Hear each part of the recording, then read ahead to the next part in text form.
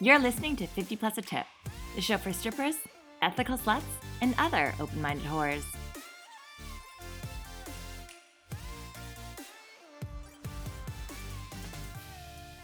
Hi lovelies, welcome back to 50 Plus a Tip. I'm your host, Danica. Today, Riley and I are sitting down with Aries, a sex worker of 6+ years who started stripping almost 4 years ago. They have also worked with grassroots and political organizations throughout this time, practiced their stripper smile while working a 9-to-5 barista job, and been inching closer and closer to a bachelor's degree along the way. After trying out various fields of studies, from visual arts to political science to religion, they discovered they could translate being super gay and in love with women and never shutting up about it into a degree and landed in women and gender studies.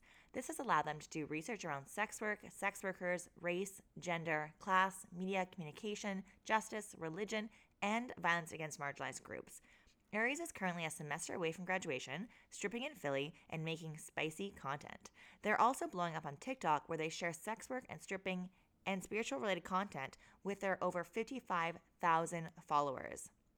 This episode, we chat to Aries about their experience dancing in Philly, being a sex worker in academia, people's misconceptions regarding the dangers of the sex industry, tips for staying safe as a sex worker, gatekeeping information within the sex work community, female patrons being absolutely terrible in the strip clubs, the crossover of spirituality, psychology, and other methods of healing with regards to sex work, and a ton more. As always, you guys are going to love this episode and you guys are going to love Aries. They were an absolute pleasure to talk to, and you guys are really going to enjoy this. So here you go. Thank you so much for joining us, Aries. We are super excited to have you. Let's get the general how and why out of the way first. So you started sex work approximately 6 years ago. How did you get into it, and what avenues were you working in? So it's interesting because I feel like I didn't really start I don't know, the conventional way. Like it wasn't like I was seeking out sex work. I kind of started on Tumblr, and it started basically just like posting nudes and things like that for free. And then I ended up meeting some people who are sort of in the like kink community that way. And I met my first sugar daddy. And yeah, and he started like buying content from me, and that kind of progressed into me then like meeting people in person and things like that. Um so that's sort of the way that I got into it. Did that cover everything? I believe so. I mean, you say that it's not really a conventional way, but I feel like the more we talk to people in the community, the more a lot of us sort of just fell into sex work. Right, absolutely. Well, and I guess I sort of, when I say conventional, I guess I'm sort of more talking about now. Like, people have so many more resources. And so, like, for example, they might see a TikTok or see posts on Instagram or something like that, and then make the decision, like, oh, I want to pursue this or I want to get into this. And,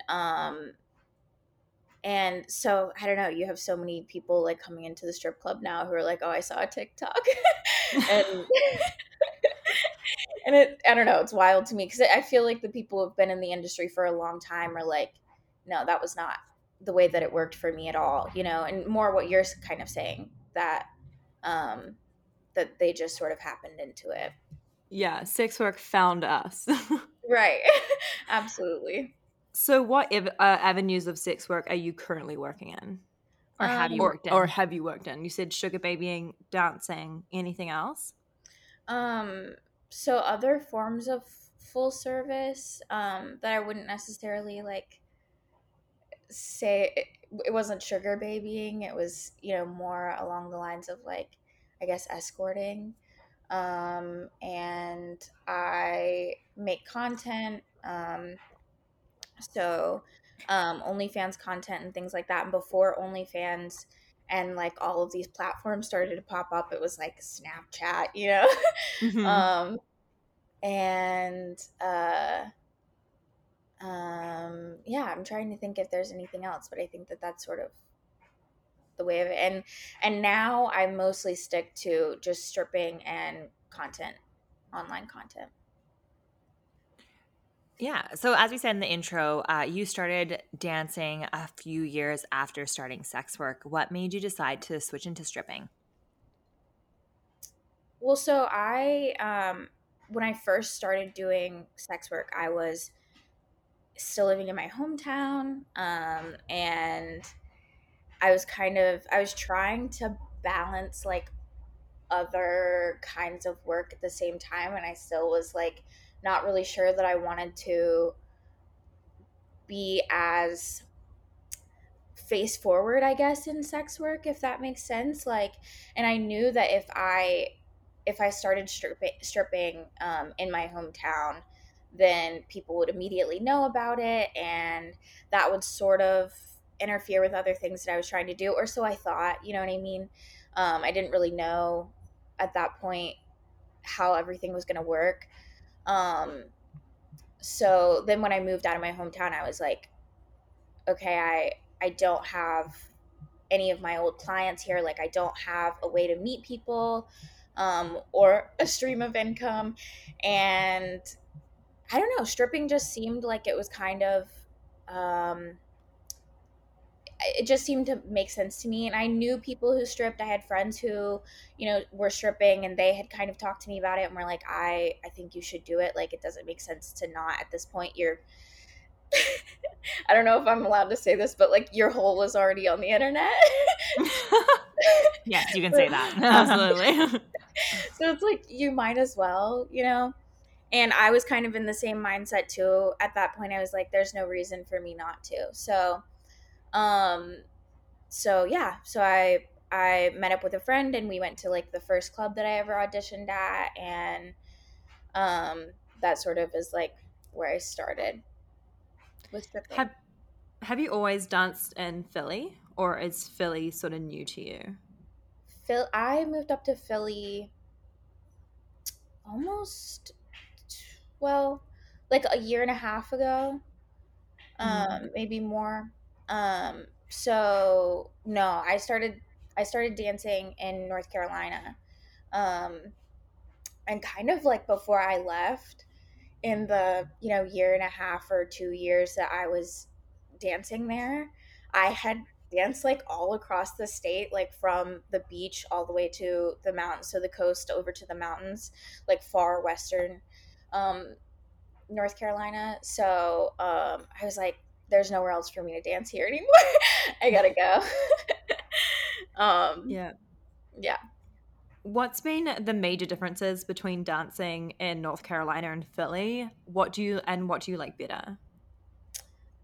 So North Carolina is more in like the Bible Belt, sort of. So very there are certain laws in certain parts of North Carolina that definitely don't exist up here. Like, for example, all across North Carolina, you have to have a legal thong, which is like, it has to be an inch or something like that across, like a T-bar or something like that. So Mm. certain rules. None of the clubs are full nude there. Um, and I think just the club culture is a lot different. Especially like there aren't big cities per se in North Carolina. Like there's Charlotte and like Raleigh, but that's not anything compared to Philly. So, so you might be in some of those bigger areas, but you're still not pulling in city money. And a lot of the time you're dealing with like just it's almost like you can get down to like people's personalities are very different down there than they are up here. Like I saw this saying one time that was like, people in the South are nice but they're not kind, and people in the North are kind but they're not nice. And I feel like that definitely applies between the two, and especially in the club, you get a lot more people up here who are very straightforward, and if they don't want to do a dance or whatever, they're most of the time not going to like waste your time. um And whereas like down there you'll get like passive aggressiveness and like just weird I don't know, just like it's just weird behavior down there. I don't even really know how to describe it. So I definitely prefer it up here. I've done a lot better up here with just the way that people communicate and things like that. Mm-hmm. Um, and also the girls up here that I've experienced are so much nicer than like the girls down there. um and I don't know how much of that is just because I was newer down there and now I have a little bit more experience under my belt, and people can like tell and like maybe respect that more. I don't know. Um but yeah, I would definitely say I prefer it up here. Do you club hop quite a bit when you're in Philly? Do you have like a few clubs that you go to, or have you kind of found home base? I think I have more of a home base up here, which has also helped my money a lot. Because before, when I was in North Carolina, I was like hopping all around all the time. Like I said, like I danced all across the state, so it's hard to like build up regulars that way when Mm-hmm. you're not staying in one place. Um, so yeah, definitely have like my one club here that I really love, and I've like seen others. I've like been to others, but I haven't stayed or you know really Yeah, put once down you any find that, kind of roots at all. Sorry, go ahead. yeah, once you find what works for you, it's difficult to leave for sure. Yeah, you get comfortable, which I'm not necessarily sure I'm like happy with that, but because it hasn't been negative for my money, I'm like it's okay. Yeah, I think it works both ways. Like being new at a club and being like the new girl, and you also have like a breath of fresh air about you. You don't hate all the management yet, and the other girls yet, like and the regulars yet. Can be a pro, and it also can be a pro being like a veteran at a club. You do have the kind of respect. You have your own regulars. You're comfortable. So I definitely think there's pros and cons of like traveling versus being stagnant. Yeah, absolutely. Yeah. And I think that's the biggest thing too is like what you're saying with stagnancy, like I I think it's more difficult to be challenged in like a club that you're very comfortable in. Um which I'm an Aries and I'm like, "Oh, I really want the challenge." You know what I mean? So, I don't know. I've wanted to branch out more here for sure. Um uh but just haven't really gotten there yet, I guess. Hmm. So, as we mentioned in the introduction, you're in academia at the moment, obtaining a bachelor's degree in women and gender studies. Have you had some pushback from others in the post secondary community? And I mean, I have two degrees. Riley's working on one of hers. And maybe it's just in my experience with a lot of swerfs in academia. In my experience, a group of individuals in women and gender studies would scream not sex worker allies to me, but maybe that's just like the shitty people I've met in academia. And also because I have degrees in one of them being like criminology. So that might be an issue.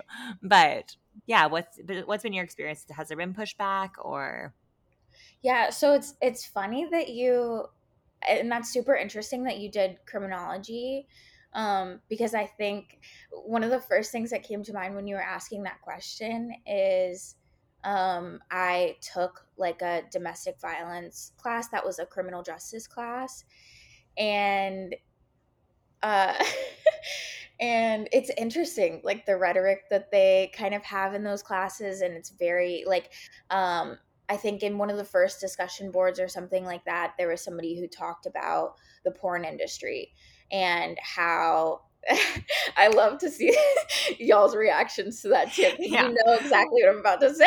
Yeah, we're talking that we should probably start like posting the visuals of our conversations, Yeah. like the video, because we do a lot of facials. Yeah. We give a lot of facials, Oh, yeah. and yeah, as soon as Aries said that, we were like, ugh, and like eye rolled. So go on.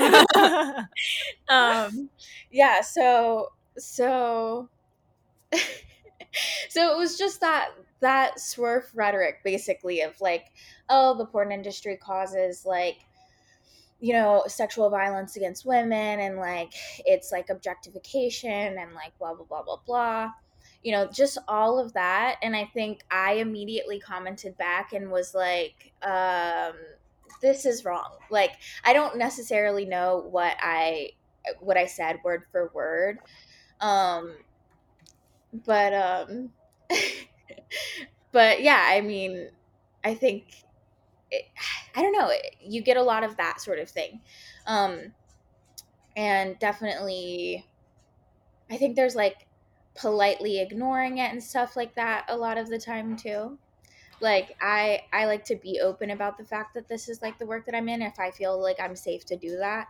Yeah, I definitely. And then also on the other side of it, I get people who are kind of like, oh, I think that's great. Like, I had a professor who was like, oh, that's fantastic. But then also there are some undertones in that sometimes where it's like, oh, like, girl boss, you go. You know what I mean? That kind of thing. And I'm like, I don't know if you quite, this isn't exactly the support that I would say is beneficial or productive, but cool. That's cool. Yeah, there is a group at my university called Porn Hurts. And it's just this support group for people who support, or I don't know what it is, information group about like how, BDSM porn or like rough porn and stuff perpetuates this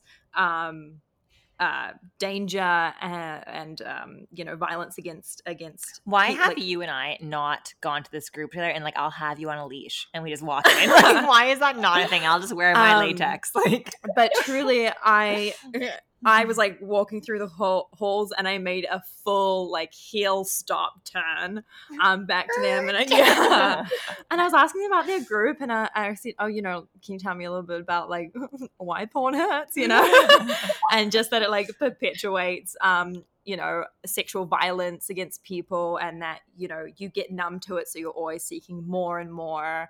And then the other thing was that porn stars or like the woman in the video, it's not consensual. You don't know if it's consensual. And I sat there and I was like, have you ever asked a sex worker about this? And they're like, oh no. And I was like, well, maybe start there, because the narrative that everyone is trafficked is actually more harm than good. And it also pay for your porn, then it's ethical. Ew, talk to a sex Right. worker, those Yeah, drug addicted daddy issued whore. But I truly think it's one misconception that we do hear a lot about our job is that it is inherently dangerous, and I'm putting air quotes around that. And we see this manifest in comments of posts, especially on social media. Any video or post that has any positive aspect about the industry, there's always a couple of comments that say, "Oh well, don't forget to add the danger disclaimer." Of like, how it's actually, and again in quotes, dangerous. And as we talked about, on the flip side, people are so quick to blame sort of sexual assault or sexual violence on the industry, especially the porn industry and stuff like that. So working through your degree, are you able to give us some insight on why people can't seem to separate sexual violence and the sex work community? Well, That's a loaded ass question. totally, yeah. It's a big one. I mean, I definitely, okay. So I think that people want, and this is sort of like more like philosophical answer, I guess. I don't know, but uh, I think people want like a neat answer, right? Like, they want to be able to point to one reason that this exists, and and like, it's just that sex work is like the easy answer. Like, porn is the easy answer.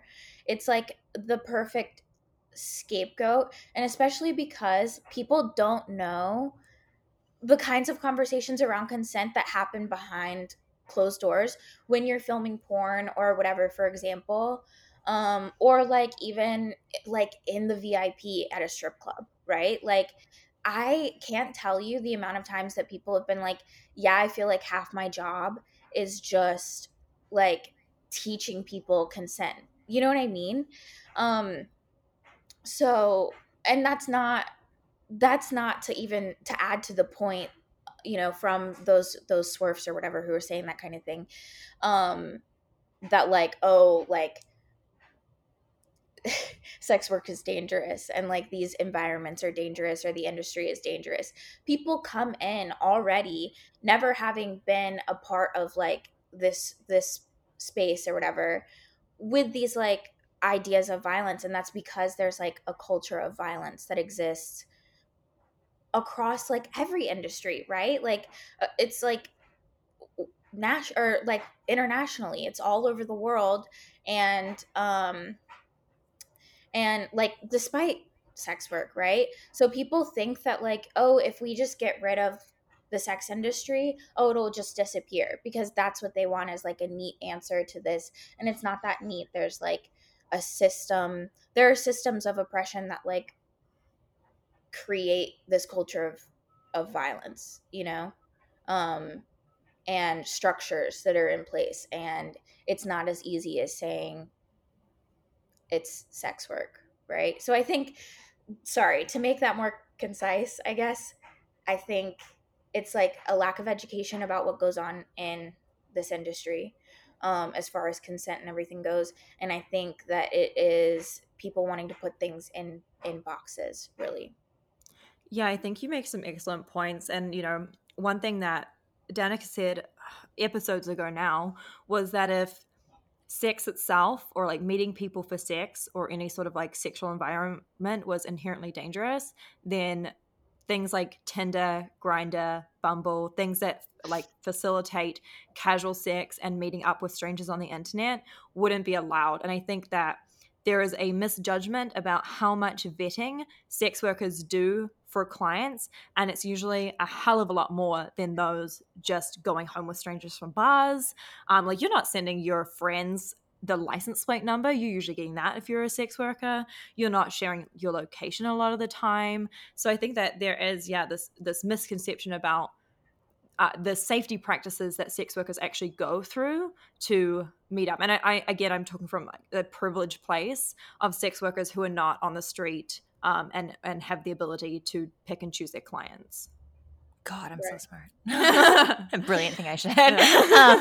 But also, you mentioned in there kind of this demand and requirement of sex workers to constantly educate people and be like, no, there's bad things too, but that's just not a requirement for literally anyone else. Like, you never, when girls are on TikTok talking about like the shitty Tinder dates they went on, no one's at least, I mean, I don't frequent TikTok as much as you do, so you might be better at this than I am. But I have an addiction, and I'm old, so.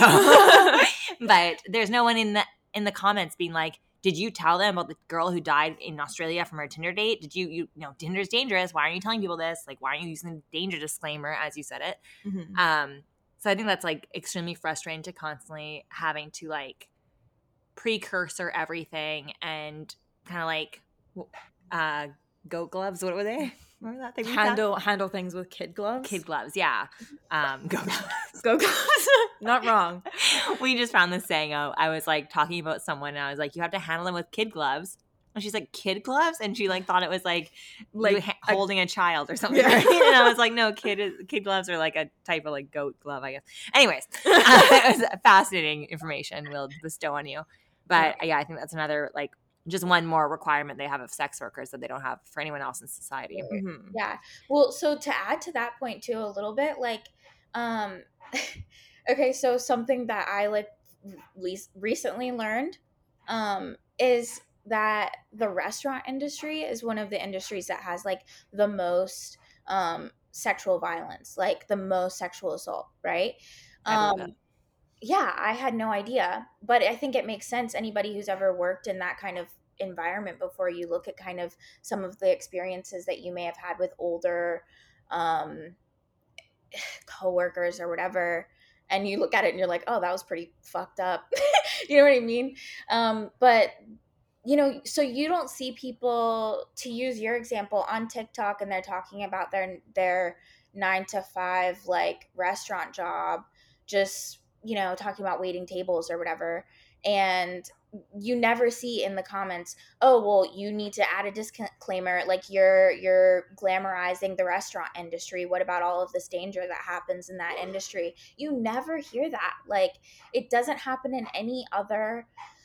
um in any other environment. And if we want to even go outside of talking about sexual violence, like, I see fucking, what is it, like, airplane stewardesses or whatever, talking about how fun their job is on TikTok.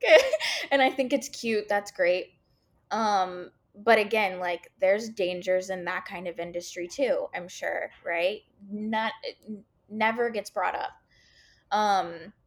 Even as things So as dangerous as trucking, oil rigging, fishing, like anything like that, no one's in the comments being like, yes, make sure you list A through to Z of all the dangers that you could possibly incur at your place of work. And right, and that like buzzword of glamorizing, I see it like all the time for sex worker and like sex worker TikTok. Like, oh, they're glamorizing it. It's like, yeah, yeah, literally everything on TikTok is glamorizing it. Like, anytime you're gonna say a one-sided thing about anything, like even if I was a woman doing makeup, I'm like, well, I'm glamorizing being a female because I'm not talking about how much we get like sexually assaulted. Like, do you know what I right. mean? Like, that's just, I don't know if that made sense, but No, anytime you're talking about any highlight of anything, you're Mhm. in quotes yes, glamorizing it. yeah, Yeah, absolutely, I think it's yeah, I think bringing up the restaurant industry as well, I am just so unsurprised by that Oh God, yeah. because not only are you dealing with pretty much the same people, like everyone that goes to a strip club goes to a restaurant. right, Not everyone that goes to a restaurant goes to a strip club, but everyone in a strip club has gone to a restaurant. The only difference is, as a dancer, you have a lot more autonomy. You don't have to serve someone if they're being rude or right. disrespectful. Mhm. Your manager's probably not going to care if you tell them to fuck off, like, Right, but, as a, We do not encourage you to tell people to fuck off and lose your job. Just right. no, but like, heads up. as a dancer, you have a lot more ability to kind of say that, And whereas stand up for you're yourself. yeah whereas you're in a restaurant, you kind of have to like grin and bear it because your wage typically You is serve on your those section, tips yeah. as well. Yeah, you serve your section, and it's a huge, like, being kicked out of a restaurant is somehow like worse than being kicked out of a strip club. Everyone gets kicked out of a club from one point or the other. Yeah, 100%. We've all Also, done not it. also not to mention the age of people working in restaurants is typically younger, so people don't Hmm. know their labor rights, which lucky for right, them they have that sex workers don't. Hmm. But so I think that's another reason right. why it kind of breeds this environment of like ill behavior, ill Yeah. intent. But, Right. as much as there isn't a causation factor between violence and sex work, like any job, like casual dating, restaurant service, any job comes with risks.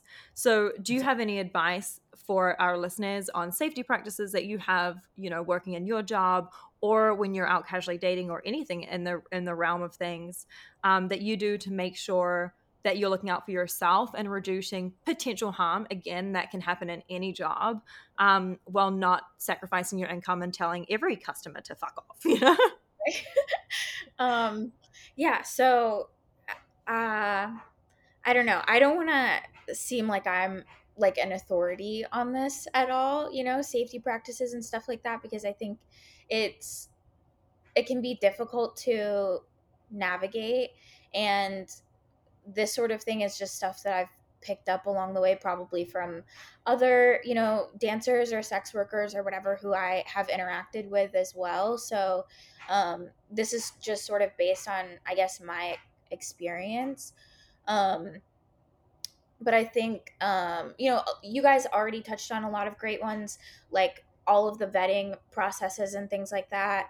But I think specifically in a strip club environment, something that I have thought about a lot recently is um, how important it is to really like take your time establishing your boundaries with customers or clients. I talk to friends all the time who are like, oh, well, I've known this guy for a few months and he wants to meet outside of the club or whatever. And I'm like, okay, like, that's fine if that's something that you want to do. But I also think that there's a way to continue that relationship in a club environment where you know that you are safe, um, and like continue to get to know that person before jumping into like a potentially more dangerous situation where you don't have people around to kind of back you up immediately. Um, um, so like I don't know. Like, for example, I have customers who I have known for, I don't know, a year and some change at this point, who I still have not met with outside of the club environment. Um, Not that there's anything wrong with doing that sort of thing, but I'm like, I don't know. I don't know enough about the way that this person is going to be when they're not under the watch of like bouncers and things like that in order to basically be able to navigate that situation outside of the club. And also, um I also think another thing that is important to like watch and pay attention to is like, how much money is this person investing on me in this environment, right? Or even if you're talking about a situation where you've met somebody online, right? um how much are they investing um before getting everything that they want? Because I think that that is like a good indicator of how safe you're going to be with that person. Does that make sense? So like if you are speaking to somebody and they're immediately trying to get everything um, for the least amount, the most for the least amount, that's not a safe person to be around. You know what I mean? And that like informs a lot of how they are going to be outside of a safer environment, right? Um, if somebody is constantly trying to push your boundaries, or if you've said over and over again, like, oh, well, I can't meet right now. You know what I mean? Maybe later. And every single time they're still bringing it up. That's a good indicator that they don't have a clear idea of how to respect boundaries, right? Um, so just things like that, like paying attention to people's behaviors. Um, Outside of sex work, I think safety tips. I think the best safety tip is mirroring as much of the behavior of sex workers and the way that they handle safety as you possibly can. You know what I mean? Not to put all of the onus on like the woman or whatever in that in those situations. It shouldn't just be up to them to like guard their safety. But I do think that a lot of the time people um, they don't think about what that other person is investing in them in a regular dating situation, right? Like, you're and I don't know, maybe this sounds callous, but that is the way that I handle my real life relationships too. Like, how much is this person investing in me? How much of their time are they willing to invest in me? How much of their resources are they willing to invest in me? um and how do they treat consent, and like all of those things. I think it's like really important to pay attention to that in the smallest of interactions. And this might sound a little fucked up, but like there are ways to test that as well, like test how much someone is willing to push you, right? And that might be a little bit of the brat coming out in me too, where I'm like, okay, test people and see what happens. You know what I mean? I don't know. No, I think that you make a lot of good points with watching how people move and how they act. And again, like to throw myself under the bus, I have become a lot more careful since becoming a sex worker, not because anything happened, not because I had to be more careful, but just because I got an awareness of how to be more careful, and the real dangers out there is because it's like constantly shoved in our faces as sex workers. Mhm. But I do a bit of like, I mean, like escorting, not like prostitution, but just like going out for dates and stuff.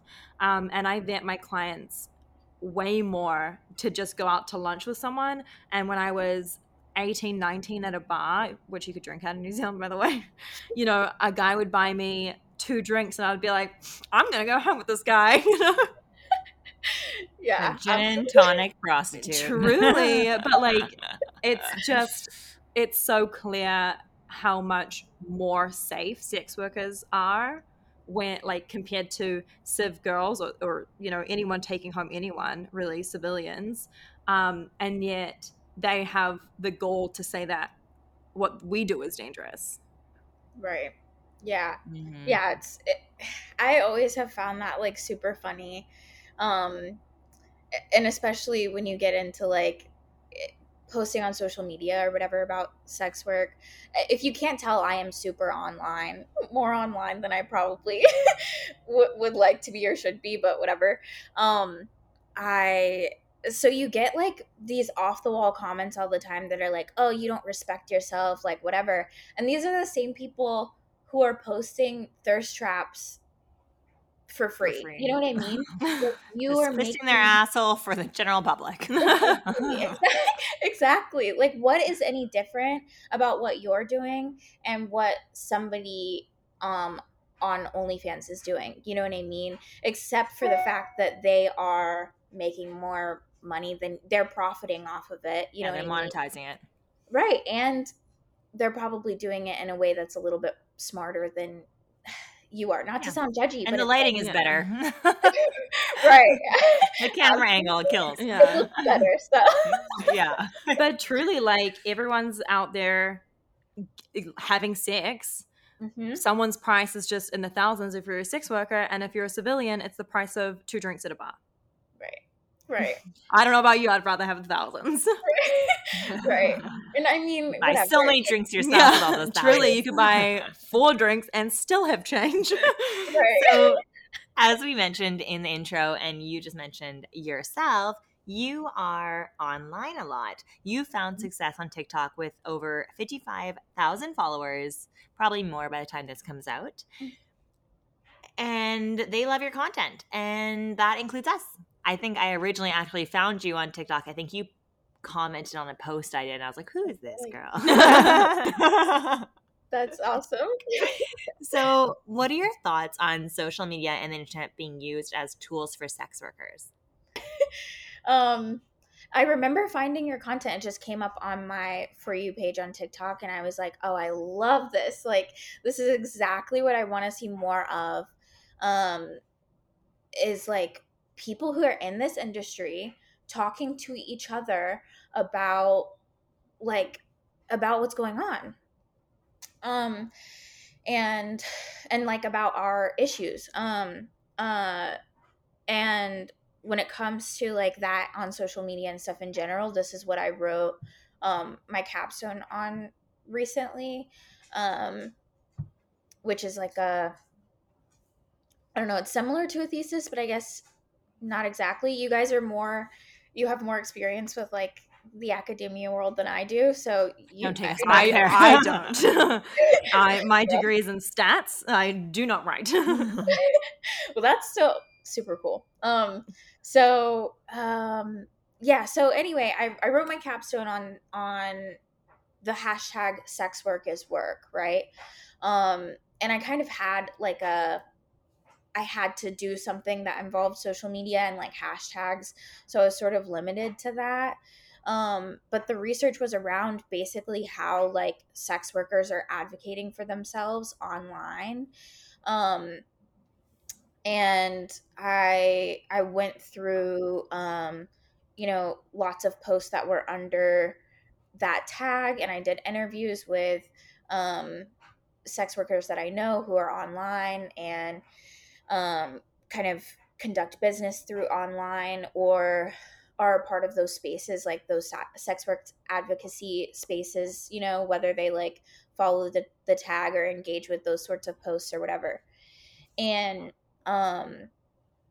what I ended up finding out was that a lot of people, a majority of us, are using that sort of tag for community. So to like find community with each other, and then also to um, advertise their services or their content or whatever it was. So it's like a huge tool in that respect. But then also through my interviews and kind of through looking through those posts and everything and kind of analyzing that data, like um you also kind of you get into the subject of like shadow banning, right? And like um sex workers being deplatformed. So it's almost like looking at hashtags doesn't even work. Looking at keywords, looking at things like that, it doesn't even scratch the surface of how people in our industry are using social media, because we are being erased from those spaces in a lot of ways. Um, uh, and there's more and more laws and regulations and things like that that are coming in all the time that are are adding to that, that are fueling that kind of like deep platforming and stuff like that. But I think that if we are allowed to have the space, we use it for like beautiful things like organizing events, even stuff like this. Like we were able to connect with each other through social media, through like a niche corner of social media that some people probably don't even know exists, right? Like 55,000 followers or whatever, that sounds like a big number. But it, when you look at how many of us are on that platform, like who also are not getting numbers like that, right? Or who get numbers like that and then their accounts get banned, right? I have a coworker um at my club who shot up to like 100,000 followers in a couple months on TikTok, and then her account was banned for 3 months. Like that sort of thing, just happening all the time. So it really, they want to limit us as much as possible, when it comes to the way that we can connect with each other. But I also think that it can be like a really powerful tool for us, in the way that we're still exchanging information and we're still learning from each other harm reduction tips and things like that. You know, as much as I think it's annoying that we're expected to sort of trauma dump or provide trauma porn online, and like you guys were talking about, and say like, oh, here are all of the safety disclaimers or whatever. I do think in a way sometimes that can help people, right? Other people who are in our industry, um to stay safe. So I think that's a big thing, as well. I think that that's a big way that we use social media as well. So I don't know. I love to see it. And also, I love to see us talking about our accomplishments. I don't care. I mean, I get that also there's a safety risk that's involved with like flexing your money online or whatever, but I love seeing people talk about their successes, you know, in this industry, and like experience joy, um, and talk about the freedom that they feel like they've gotten through this work. um I don't know, all of those community aspects, it just makes me feel like, I don't know, I'll get real sappy about it. It makes me feel like incredible, and like it's so heartwarming, and it makes me, I don't know, it makes me feel great to see each other doing that. And you don't always see it when you're interacting with us one on one, right? Like I think the walls can kind of come down a little bit more on social media too, because there's a screen there that's I don't know, helping you be more vulnerable or something. Definitely. I completely agree with a lot of the points. I think that social media has been really powerful. We interviewed Chrissy a while Parker. ago. Yeah, Chrissy Chrissy Parker Parker. a while ago. She made the The dance. Dancers Resource app. Oh, wow. So yeah, it's really great to see how social media can bring together such an ostracized group of people. Like, you know, you said 55,000 people in the realm of things. That is, TikTok is really not that much, but yet, you know, a bunch of sex workers, that's all their feed is. And it's just, it does create this sense of community. Also, speaking of social media, you know, we have noticed a bit of a trend recently, especially on TikTok, of sex workers kind of gatekeeping sex work from other people. And there has always been this understanding of veterans having to learn things the hard way, and therefore a baby stripper should also have to do the same. But are there other reasons that creators are choosing to not share the knowledge? I think so. I mean, I've definitely heard the whole like, oh, you should have to learn this the hard way. You know, you should have to learn this the way I did it. And like, I mean, so the Dancer Resource app, that's a great example of something that did not exist when I started dancing. And that I'm pretty sure, and if it did, I wasn't aware of it. Um, that is like such an incredible resource for people now, right? Um, and so in some ways like that, I definitely think that I had to like quote unquote learn the hard way or whatever. But do I wish that experience on people and like wish my mistakes on people? And all of the ways that I was put in danger, you know what I mean? Um, no. Like just for the sake of them having to learn it the hard way? No. Like I don't think that that makes any sense. Um, I understand people thinking like, oh, that might make you a stronger worker. It might make you smarter. And I do think that learning some lessons on your own um, does like it puts you more in the mindset of what you're gonna have to do in this industry because nobody can hold your hand um, all the way through it. Like there's a lot that you end up having to figure out because it's so individual sometimes. Um, but I think that like to some to that point, like that's where the gatekeeping kind of comes in, I think, for some people, right? They're like, well, you're not going to be able to turn to all of these resources all the time.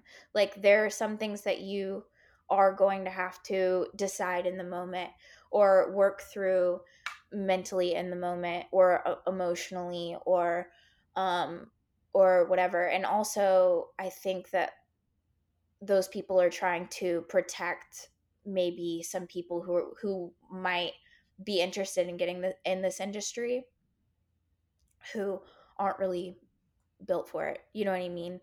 Um, um, so and kind of are just being tourists. Like I heard that word used recently. Like sex work tourists who just want to come in and like try it out because they think it'll be fun or think it'll be, you know, empowering or whatever. You know what I mean? Whatever positive thing, and it's going to change their lives. And I think that that can be an aspect of it, but when you go into it expecting that um and expecting it all to be easy, you are just you're in for a rude awakening. So I support gatekeeping in some ways because I don't want to see people come into the industry and get hurt. And I also think that it is harmful to us who have already been in this industry to have those people come in and treat it like not take it seriously. You know what I mean? Not that we all have to take ourselves seriously all the time or like take the industry seriously all the time, but like don't make a joke of it. You know what I mean? This isn't just like it's not a vacation, you know? Mm-hmm. Mm-hmm. As someone who's been in the industry for a long time, yeah, no, I am definitely a veteran dancer. Did not have the hand holding and the luxuries that the youngins have nowadays coming in. And yeah, maybe it is a little bit of archaic view I hold where like I am kind of the mindset of like, now I had to learn a lot of shit the really hard way. So like y'all gotta like get your like knees bruised a little bit and your like fingernails broke a little bit, and you know you gotta like throw some punches at a customer every once in a while. Like you know you gotta like kick and scream and grind a little bit too, to get to like the good stuff, to get to like the high paying nights and the you know and the favoritism and like the earned role. So like yeah. I mean, listen, we very much don't gatekeep. We have a whole damn podcast dedicated to giving advice. But I also think that we do it in a realm where you have to be seeking us out in order to find us. You know, you're Googling things like stripper podcast, sex work podcast, advice for sex workers to kind of have us a little bit more in your realm that you would through social media and stuff. But I guess I'm curious as to where one would draw the line of what to gatekeep and not to gatekeep. Like we all, as we talked about at the beginning of this episode, we all kind of just fell into stripping because it arose in front of us and we thought we might give that a go. So I guess like at what point are you just trying, not you specifically, but just in general, at what point is gatekeeping trying to stop the quote unquote right person to come into the industry, and then also who is that, and then just trying to stop anyone come into the industry because it's so saturated? Um, that's a great question. Yeah, um, and also not requiring like much of an answer. I just think that like this is something that I think people who are I understand gatekeeping, but I guess maybe a conversation, or maybe I just don't understand where that line is drawn. I think like for me, because I just talked about like being like someone who's kind of like fuck these newbies. Mm-hmm. For me, it's like what kind of content you're gatekeeping. Like, do I need to tell new girls how to sell a champagne room and make stupid amounts of money and work smarter, not harder? No, I give that information to you because I liked you when I first met you and you were new and needed help, and I liked my Mm-hmm. girlfriend Paris because she was new and needed help. But like, I don't need to give that to the general public who's just here to make a quick buck and dip, but I will offer even the quick buck people safety Yeah. advice. Do you know what I mean like advice? I don't want them to learn the hard way in the way where they're going to get like trigger warning, sexually assaulted or taken advantage of or have like lasting negative issues to deal with. But I'm not going to provide information to help you make the amount I make on your first year. If that makes sense. Like that's where I would draw the line of like when I'm gatekeeping or when I gatekeep. Yeah, no, I totally understand that. And I guess it's just like I have seen on TikTok and like other social media sites, people just gatekeeping any type of information. Like, how would you like, you know, even things like, how would you go about even applying to a strip club? right. Like, are you gatekeeping because you just don't want anyone else in the industry, or are you gatekeeping because, you know, I guess like that's where I think that like sometimes on social media, the line gets a little bit blurred between like saturation and safety. Right. I think, yeah, I mean, there's a huge lack mindset, I think, that comes into play where people are like, oh, there's finite resources, there's finite amount of money in this industry, and like there's a finite amount of customers, like whatever, right? And I need that for me. So like I'm not gonna allow you to come in and like mess with my money. I don't think that that is real. And that's maybe maybe that's overly optimistic, but I think that like there's always going to be more customers. Like there's always going to be more money, right? And your skill ultimately is going to determine like if you're able to like pull that in, right? And you kind of can't blame it on like oversaturation all the time. Not that that doesn't play a role, right? I absolutely think that it's a valid, critique and concern, especially when it comes to like online content, for example, like OnlyFans. Like there was a huge boom, and now a lot of that is super devalued. Like content is kind of devalued at this point. Um, but I agree that when it comes to safety, that sort of thing should not be gate kept. Like, and I think I know almost exactly the kind of post that you're talking about as well, with people saying like, oh, I'm not even going to tell you how you can audition, um which I just think is funny, because it's like, on one hand I see the person's point, where it's like, well, if you can't even like Google a strip club in your area and like call them and find out some of this information, then like maybe you don't have the like push for it. um and then on the other hand, I'm like, well, I don't think I would have known that if I didn't have friends who are like, were in the industry already, and um didn't tell me like, oh, we're going to call this club, oh, we're going to Google this club and like call them and ask, these questions, right? um so I mean, stuff like that, I don't really feel the need to gatekeep. My boundaries around that um are more around like, when people ask the danger question or whatever, like, I'll give you some general ideas, but I think to a certain extent sometimes people just want you to talk about your trauma. So Mm-hmm. sometimes, like, I'm not going to get into that sort of thing, right? I'm going to gatekeep that information that I want to keep personal. Um and um so that is kind of like an interesting line to kind of try to set sometimes, of like, okay, how much of this is necessary to show people what is the right way to be safe, and then how much of this is stuff that I don't feel comfortable sharing. um and then when it comes to like what I personally do to keep my customers or to build my customer base or things like that, like, again, nobody's going to hold your hand. And so I think it's like one of those situations where some of those things are so personal. Like, what works for me is not always going to work for you.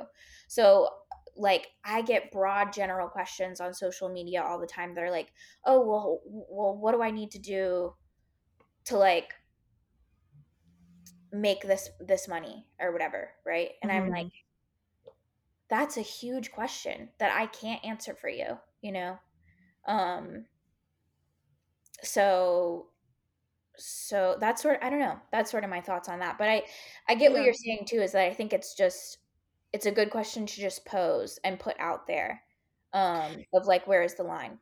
Yeah, and the reason why I brought it up actually is one of the Dancer Resources stories brought it up, and Chrissy was collecting reviews for certain clubs. And for those that might not know, the Dancers Resource app is very much for dancers, and it's sort of like a Yelp for that dancers can put their reviews of clubs, things that may or may not happen. Again, like, not asking people to share their explicit trauma, but just, hey, be mindful of this manager, he's kind of a dick, or this club wasn't really respectful to X, Y, and Z type of girls. And someone replied to that story being like, she posted, I think, if you haven't reviewed a club yet, let me know why. And someone said, was basically gatekeeping information, being like, no, I had to learn this the hard way, like you should too, or I don't want to share that. And I kind of thought, you are already in a community, all of us are sex workers already, probably at least the majority of us, and now you're like gatekeeping safety, like, yeah, I don't know. So I just thought it was maybe an interesting subject to, like, for people just to ask themselves, why are they gatekeeping? And Mhm. as you said, I think everyone got into the industry in some way or another and asked a couple questions, like, is that so wrong? For those people really gatekeeping how to audition. Right. Um, but yeah, anyway, anyway, that's the rant. um, but thanks to the media, both social and other, I think most sex workers have seen an increase of appropriation of our jobs. And we see this in those that do pole but could never be a stripper. We see this in film and television, and we see this in the aesthetics of civilian women. And unfortunately, these are usually the same women who demonize our work or exploit it. I'm looking specifically at J-Lo at the Super Bowl doing pole dancing things, closing down a strip club, not paying the strippers to, not have a place to work while she filmed Hustlers and made probably millions off that. So, I do find this pattern, I think a lot of us do, of squares love to talk about how our job is so exploitative. Like, as you said, oh, you don't you respect yourself, you're exploiting your body, while being the ones to kind of lead that march. So are you able to give us maybe some insight about the real exploitation of sex work that you've learned from your degree or just personal experience, and some advice on how to navigate that conversation that may be actual beneficial to the community?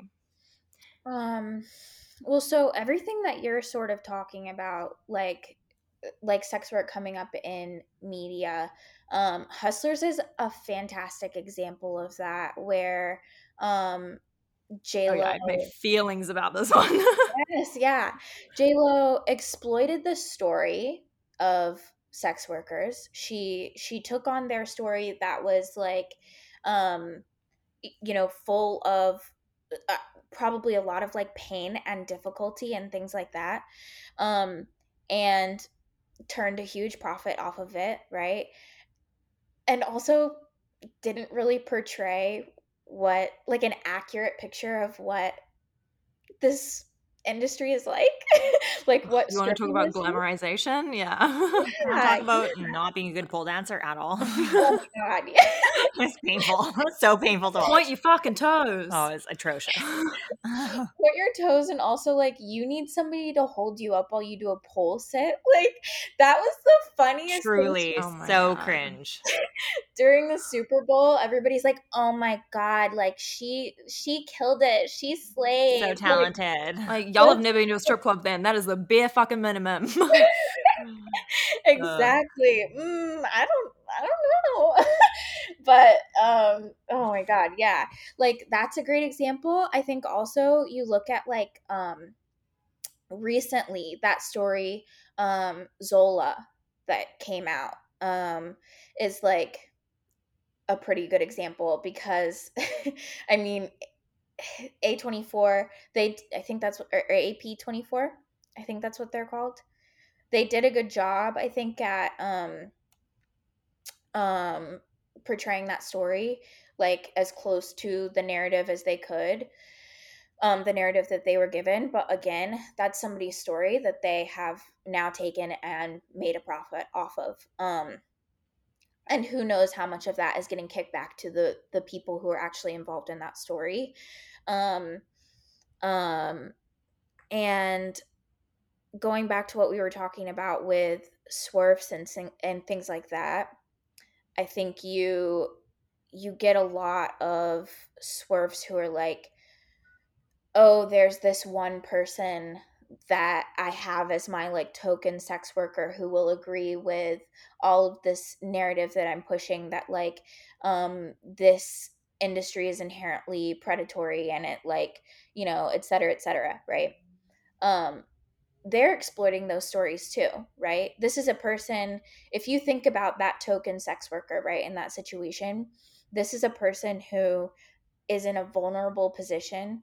They are struggling with, like, maybe being in this industry or having been in this industry or whatever.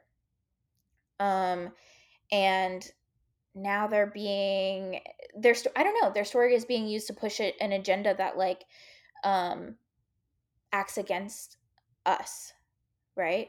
And it acts against our safety. So I think that's where our actual exploitation comes in. Um yeah. Yeah, that, and yeah, I really, we discussed, talking about this interview in the first place, the aesthetic thing really gets me as well, is like seeing kind of club clothes in fast fashion now. Pleasers on Shein. Yeah. I can't. Yeah. And I mean, it's stuff like that goes back to the whole like tourism thing. You know what I mean? People want to try on the aesthetic. They want to, like, pretend almost like they are this, like, this thing. Um so that they can gain whatever like ego-based thing that they're trying to get out of it, without without even speaking to us, you know what I mean? And then if we are to bring up like, oh, what you're doing is kind of a problem, it's immediately like, oh, what do you mean, you know what I mean? And that also never happens. You never get that reaction when it comes to any other like marginalized group, right? Like if someone were to call out someone for like cultural appropriation or whatever, and I'm not trying to say that these two are equal, right? But I do think that there's a level of like appropriating sex worker or stripper culture or aesthetics or whatever, um that comes into play with these things. If you were to call somebody out on that, most of the time we've reached a point now where that person is not going to be like, oh no, I'm not doing that, you know what I mean? Usually it's followed by like a notes app apology or whatever at that point. It's followed by some level of like self-reflection. It's not immediately like, oh, what are you talking about, and you're gatekeeping, you know? Yeah. um I actually so just remembered a story that happened to us at the club that just so clearly encompasses like people trying to tour in our lives without any of the like stigma attached to it. We were dancing and my girlfriend was on stage and yeah. I remember And that she was with a guy at front row, and my girlfriend was dancing on stage. She's killing it, you know. And then she just hears this girl say, "Oh, I can dance so much better than that." Not here. She went up to the stage and yelled it at her.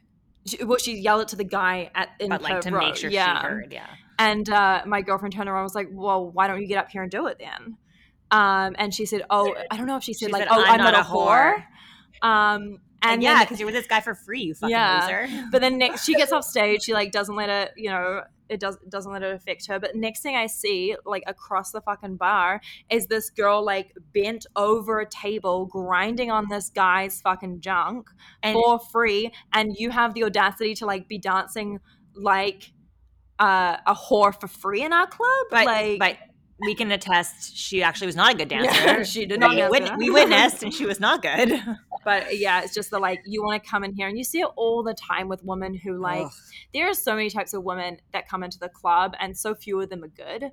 But you truly see the girls in Perv Row taking their tops off, wanting to get up on stage, wanting to have their quote unquote 15 minutes of the stripper life. And they're the ones that are like, I would never do that. I respect myself too much. And my boyfriend doesn't want to get a fucking dance from you, you fucking whore. I'm the cool girlfriend. That's why I came to watch my boyfriend. It's truly like that on a projected scale. Like everyone does pole dancing, but you know, God forbid they start taking their clothes off and profiting from it, you know. Well, and it truly coined the term like, yes, a stripper. Like yes, I'm a stripper. AM Davies, shout out to her and her podcast. Yeah. Yes, a stripper, because that's exactly where it came from. Was she was sick of people being like, I'm not a stripper, so she like proudly was like, yes, a stripper. Yeah. But yeah, the audacity and the level of insecurity women show when they come into the strip club is embarrassing. So embarrassing. Yeah. So, it's so funny that you, sorry to interrupt, but it's so funny that you bring that up, because I think that one of my stage wife, she's had almost the exact experience. Like she does crazy contortion. If you guys know Spin and Shay. Yes. Yeah. I think she's on my podcast page. I remember that name coming up a lot. Oh my god, so that's cool. So well, we're everywhere. Well, so she does stuff that's similar to that, right? Like legs behind the head, walking on the butt cheeks, like that kind of thing. Crazy splits, like just very, very cool. Takes a lot of practice, a lot of skill. And she had this girl who, again, we have a tip rail at this club, right at the tip rail, right at the stage, saying it as loud as possible. Oh, I could do that. No, the fuck you couldn't, for one. Bitch, cry, and I will see you in the hospital. I'll send flowers, my girl. Exactly. Like, please, I'd love to see it. I'd love to see it. And we went up and told our DJ, and he was like, he announced on the thing, he was like, we have amateur night every first Wednesday of the month for anybody who thinks that they could do this. Oh my Um, God, it's just love. I also just want to know if she like. I also just want to know if she like goes to a bar and like while the bartender's making her drink, be like, I can fucking do that. I can make that fucking drink. Like, no, you fucking don't say that at the bar, so don't say it at the strip club, you weirdo. Ugh. You douche canoe. I have no chill with fucking women in the club, like at all. Yeah. Yeah. I love women, I but mean, stay in your lane. right. Truly. Truly. No, Ugh. exactly. So funny, but it's definitely insecurity for sure. 1,000%. Yeah. There's this saying where it's like confidence is quiet, insecurity is loud. And like when people are like running their mouth like that, it's like you're just showing your insecurity, like loud Right. and fucking clear. It's like Right. those girls that come up to the club and try to have like fights with you over me. Oh my God. Insecure bitches. I don't know. I think it's like the insecurity thing is funny, and it's also like those are the same people who'll be like, "Oh, girls supporting girls," "Oh, you're not 1,000%. 100%. Oh my God. 1,000%. Pick one, like, right." Lord. Exactly. We don't count. We don't count, I guess. No, not these whores. Yeah. Don't support them. So on a happier note, self-care. Yeah. What to do after a long After day all of these dealing with those insecure women. yeah. So obviously self-care is something we've talked about at length on the podcast because I think it is extremely important in general, but especially in our industry. What are your thoughts on the crossover between spirituality, psychology, and other methods of healing with regards to sex work? Um, I I love this.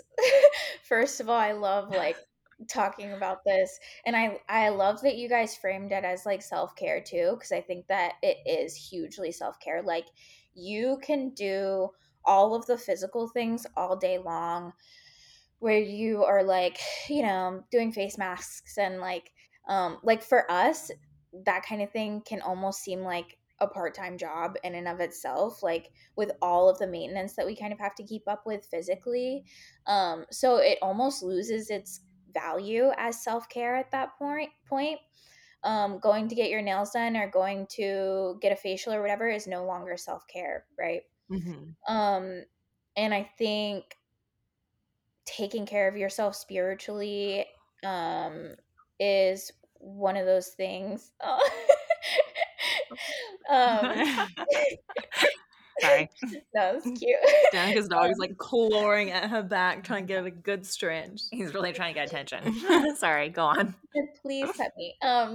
Well, yeah, so but I think it's like awesome also because this is one of those industries where spirituality is so much on the forefront all the time.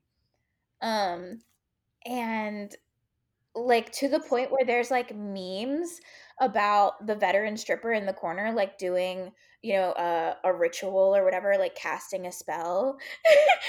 Because I think that that's something that's so true. Like you have people who've been in this industry for long enough that they know that I need to take care of myself spiritually, and like this is the practice that I'm going to do that's going to make me feel ready for my shift, or this is the practice that I'm going to do that's going to like help me make money.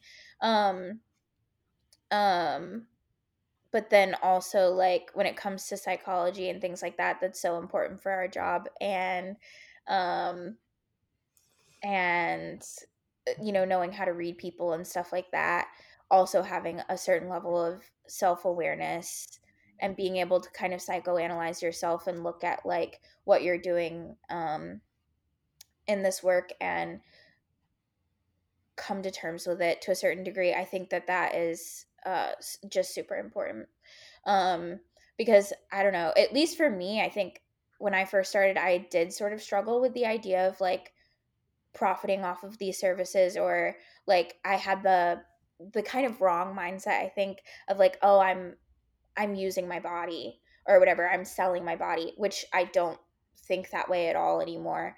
But kind of trying to trying to Sorry. he's inching closer and I closer. know. I just have like Bentley like in my ear right now. Sorry, Bentley's just like making his moves, trying to like get attention because he's been ignored for 20 minutes. He can't handle it.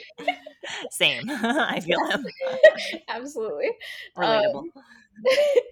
Um, but yeah, so I don't know, just like knowing yourself and knowing what you need to do in order to take care of yourself, like psychologically, and it not just being about like reading people all the time, like knowing that like your own healing is going to have to come into play a lot of the time, and like um especially when there's all of the stuff that we've been talking about this whole time, like nobody outside of this industry kind of supporting in a real way, in a material way, what we do. um, Being able to give yourself that support and understand what you need to do to be okay in your in your physical body, in your mental body, in your spiritual body. um, I don't know, I just think that that is super important. You see a lot of that crossover. I think it's a really important thing you just said about how like because all this like grooming stuff, it's kind of almost a requirement of our job. It becomes like more of a task than like a self-care thing. I've definitely Mhm. felt that. Like it sounds terrible, but like I hate going to get my nails done. Like I hate the 2 hours it takes to get a pedicure and my nails. Like that sounds so like bougie and like cunty of me, but it's like, ugh, if I wasn't in this industry, I probably wouldn't do them anymore, and I wouldn't do my lashes anymore, and I wouldn't dye my hair. Like I mean, like there's so many things I wouldn't have to like waste time doing on the upkeep Mhm. because it doesn't like make me happy when I get my nails done. It's literally just like a task to do for work so I look the best to make the most money to Right. afford the nails to afford it. But yeah, so yeah, it's funny how that like kind of like catch 22 of it all. But just before we jump into the last question here, what are kind of like your own like self-care things that you do? Um, so I like for a lot of my life have been really like into um like psychology and stuff like that. Like mental illness runs in my family, so it almost was kind of one of those things where you need to I needed to have an understanding of some of those things. um And so a big thing for me is like understanding what specifically works for me um therapeutically, and also keeping a separation between those things and work, and kind of like being able to compartmentalize. So like for when I first started pole dancing, for example, I was like, I love this as a creative expression. I love this for um my I don't know, for like in a like cathartic way, right? But the more that you do it and work, the less cathartic it becomes, right? It's like, oh, I need to be mindful of how this is going to look on stage. I need to know like that this is engaging with the people around me and whatever, right? And so like kind of separating that for me, and even just when it comes to um like I don't know, like I'm going to do a session that's of pole that's like just to practice for work, and I'm going to do a session that is just for me, and I'm not going to worry about the way that it looks, and I'm going to like use this for emotional reasons, an emotional expression. um Having that separation, also like financial self-care, I think is a big one. Knowing how to like deal with your finances. That's a boring one and it can feel like a lot of work, but when you put in the work on the forefront, um it's so much less stress later on. And then that kind of leads into another aspect of self-care where it's like, okay, I'm set up, so if I want to take a break from work for a little while, I know that I can afford to do that, because I have like saved this amount of money for the last, however long. Because I think, and also like having the freedom and the flexibility to do that is a huge privilege, and it's one of the things that I love about this work. um and I also think it's so necessary because i would not I would not be able to cope if I didn't take some time off every once in a while, right? And like gave myself the permission to do that too, because I think that there's a lot of people who I mean, I have friends who are like every week, like 3 times, 4 times, 5 times a week, right? They're in the club, whatever, and never take any time off. And I understand that that is necessary sometimes. And also, um, it can be so difficult and you'll get burnt out so fast. Um, so that's a big one for me personally. No, definitely. Those are really good ones for sure. I was very guilty, especially last year, of just like working non fucking stop. Anytime I took a night off, I felt so guilty. I'd have to like message Riley and be like, I'm allowed to take tonight off, right? Like, and I'd have to like justify it to her why I was taking a night off. It was bad. Mm-hmm. This year I've been traveling. I didn't give no fucks, but I gotta eventually get my ass to work. So before we get into our rapid fire questions, I have one question more for you here. Something we get asked a lot by SWers or non-sex workers is, how are the other girls? Are they catty? Are you all friends, etc.? What has been your experience with other sex workers? Have you found there's a sense of community among one another, or? So like I have a TikTok about that question specifically, actually. Somebody asked like, oh, the girl's catty. And like when I first started stripping, I definitely like ran into that. I think you run into that no matter where you are. You know what I mean? There's always going to be some level of that. And I don't want to say that to sound like a bad feminist or whatever, right? But I think it just is the nature of like um, being a woman or being woman aligned, because even your gender identity doesn't always matter in those circumstances. If you're perceived a certain way, you're going to get treated a certain way. Um, so like yeah, it exists, but then also like I felt more of a community and like more closeness, and like platonic love in this industry than I have in other industries.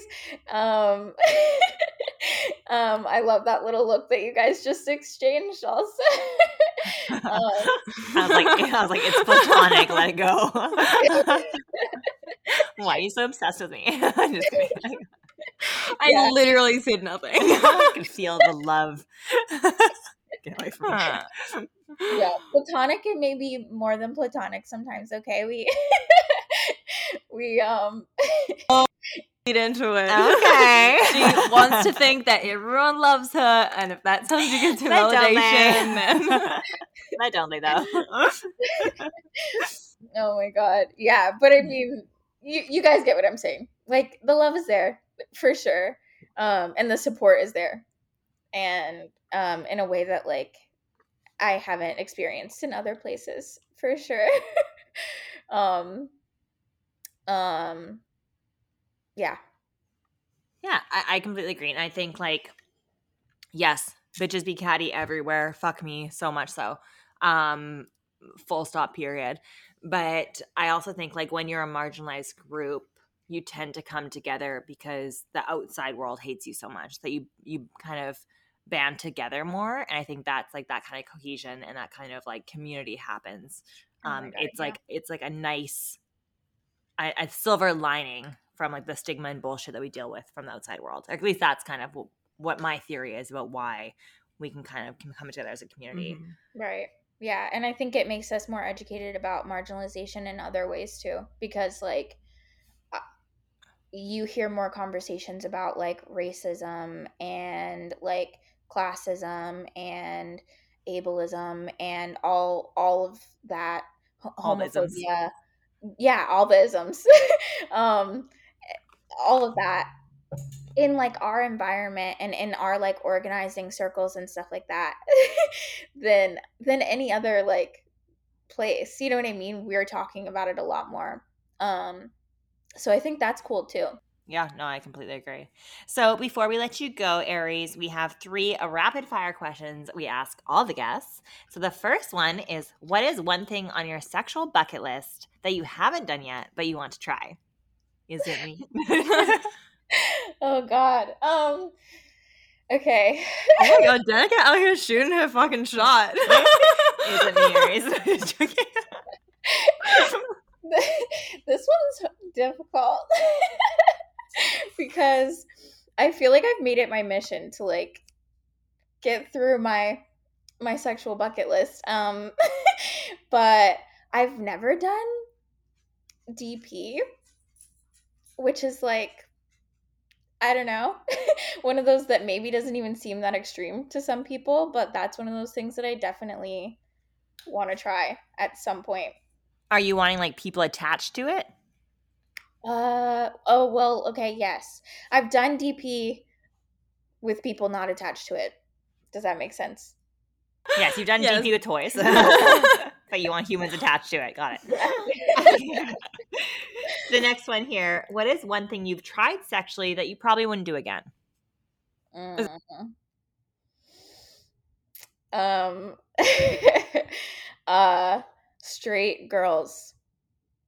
Maybe not straight if they're like if we're having a sexual experience, but girls who are like, oh, I've never been with a girl before, or like I've never been with whatever, you know. I'm not doing that anymore. I'm not being anybody's experiment anymore. Oh my god, fair. Fair. A friend you yelling at me? Fair. I know I aggressively said that towards you. My like a friend of mine and a fellow bisexual, she and her, curious straight friend hooked up. They had sex, and then the next morning she said, "Oh yeah, I don't really think I'm into girls." Wow, that girl turned her the opposite way. Turned her like, straight. What a terrible thing to say to someone that you just had sex with. It was like, actually, yeah, imagine fucking a guy and then be like, actually, I think I just like girls. I don't like dick no more. You ruined it. You ruined all the dick. Ruined it for everyone. You ruined all the dick. All the dicks ruined anyways, let's be honest. Yeah, thank you for your services. I've had enough. Goodbye.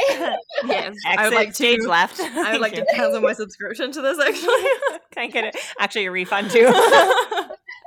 Call a support line. And your last one here: if you had the world's attention for 30 seconds, what would you say?